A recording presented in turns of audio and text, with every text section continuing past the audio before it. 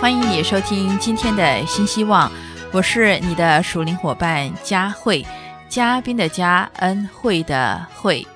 今天要和你分享的主题是福音本是为了拯救你，福音本是为了拯救你。亲爱的朋友，我很想知道你有没有个人的信仰呢？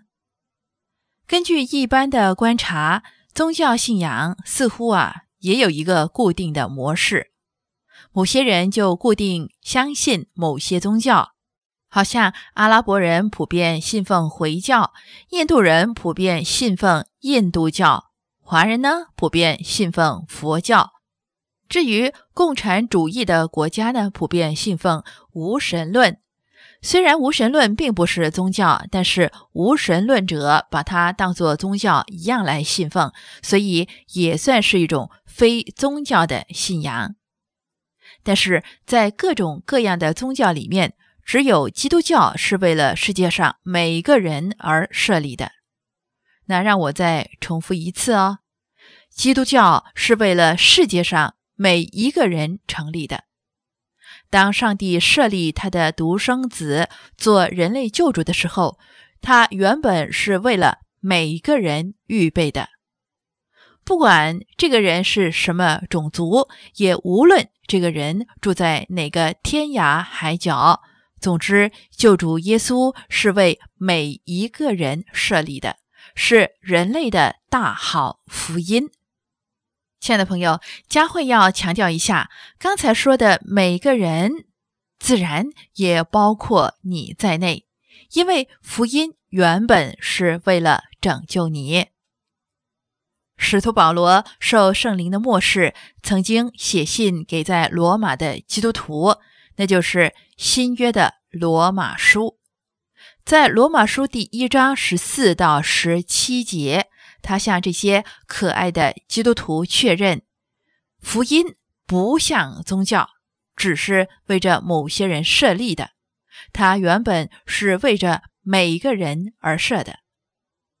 接着下来呢，我就要从这段的经文提出3方面的重点，来帮助你理解为什么福音是为了拯救每个人的。那再说一次，每个人自然也包括了你。亲爱的朋友，请你把圣经翻到罗马书第1章14到17节。我不会把经文读出来，不过呢，在讲解的过程的当中，请你参看有关的经文。这3个重点分别是：第一个重点，福音是普世性的，所以福音本是为了拯救你。要是你想写笔记的话呢，第一个大点你可以写福音是普世性的，所以福音本是为了拯救你。在这里使徒保罗用欠债的比方说明福音是普世性的。在第14节的下半节，他说，我都欠他们的债。使徒保罗原来是严格遵守律法，生活和行为都是非常谨慎的人，应该没有欠过谁的债。可是他怎么用欠债的比方形容自己欠了这么多人的债呢？原因是使徒保罗还没有信耶稣以前，他的名字叫扫罗。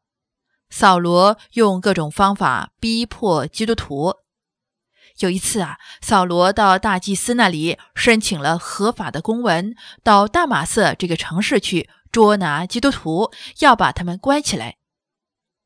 没想到快要到大马色的时候呢，耶稣亲自在大光里向他显现，而且问他，扫罗，扫罗，你为什么逼迫我？自从那次受到大光照耀之后，扫罗醒悟过来，就奉耶稣的名受洗，接受耶稣基督做他的救主，有顺服主的呼召，成为外邦人的使徒，向犹太人以外的各民族传主的福音。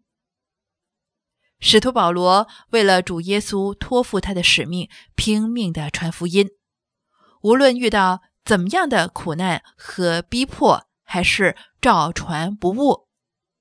这种竭力摆上的程度呢，就好像自己欠了很多人的债，现在拼命要还债似的。所以第14节说，无论是希腊人、化外人、聪明人、愚拙人，我都欠他们的债。使徒保罗用欠债的比方形容自己传福音的情形，就像是在还福音的债。同时，我们在这节经文里看到，使徒保罗传福音的对象是希腊人、化外人、聪明人和愚拙人。这些呢，就是当时的社会里划分人的4个阶层。按照文化水平来分，希腊人最高，其他的人都比希腊人的水平低，叫做化外人。按照知识水平来分，有聪明人和愚拙人。我在想假如要划分目前的社会，或许我们只会分成有钱人和没有钱的人2种阶级吧。总之呢，使徒保罗列出这4个阶层，就涵盖当时候社会上所有的人。重点是告诉我们，他向所有的人传福音，说明了福音是普世性的。亲爱的朋友，既然福音是普世性的，是上帝为所有人所预备的，那么当然也包括你在内。也就是说，福音原本为了要拯救你。第2方面的重点，福音是有焦点的，所以福音本是为了拯救你。这是笔记的第2点福音是有焦点的，所以福音本是为了拯救你。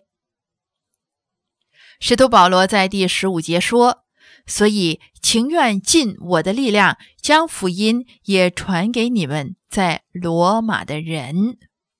从这节经文我们看出来，使徒保罗传福音的焦点有2方面。第1方面是指传福音的方式。在经文里，使徒保罗写下传这个字，意思是他传福音是采用口头传讲的方式，就好像我现在正在用声音借着电波向你说话一样，相信这也是口头传讲的一种方式。第2方面呢，是指对象了。刚才说福音有普世性，但是在所有世人这个广大的范围里，住在罗马的人成为使徒保罗传福音的焦点。那我们必须了解，在当时候，罗马是罗马帝国的首都，也是经济、文化和政治的中心。那里住了罗马帝国当中各阶层的人。然而，在罗马的人需要福音来拯救他们，所以使徒保罗要向罗马人传福音，好像他在其他地方传福音一样。亲爱的朋友，你属于哪一种阶层的罗马人呢？是丰富和自豪的那种，还是贫穷和自卑的那种呢？无论你是属于哪个阶层，你也像其他人一样需要福音。而现在嘉惠就透过电波用声音向你传福音。所以呢，福音的焦点呢，说明了福音本是为了拯救你。好，我们再看第3个重点，福音是个人性的，所以福音本是为了拯救你。这也是笔记的第3点，福音是个人性的，所以福音本是为了拯救你。使徒保罗在第16节上半节说：“我不以福音为耻。”今天的时代和使徒保罗的时代相同，社会上有很多人嘲笑福音，把接受福音的基督徒当作蠢笨的人。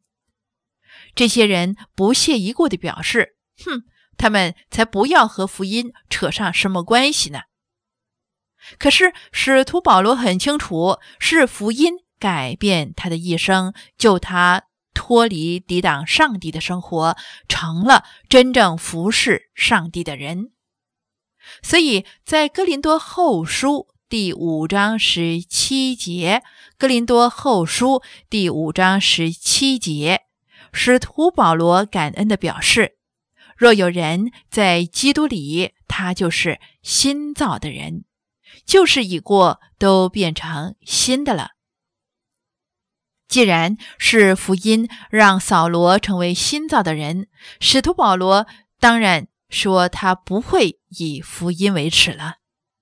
在第16节的下半节，使徒保罗继续说他不以福音为耻，因为这福音本是上帝的大能，要救一切相信的，先是犹太人，后是希腊人。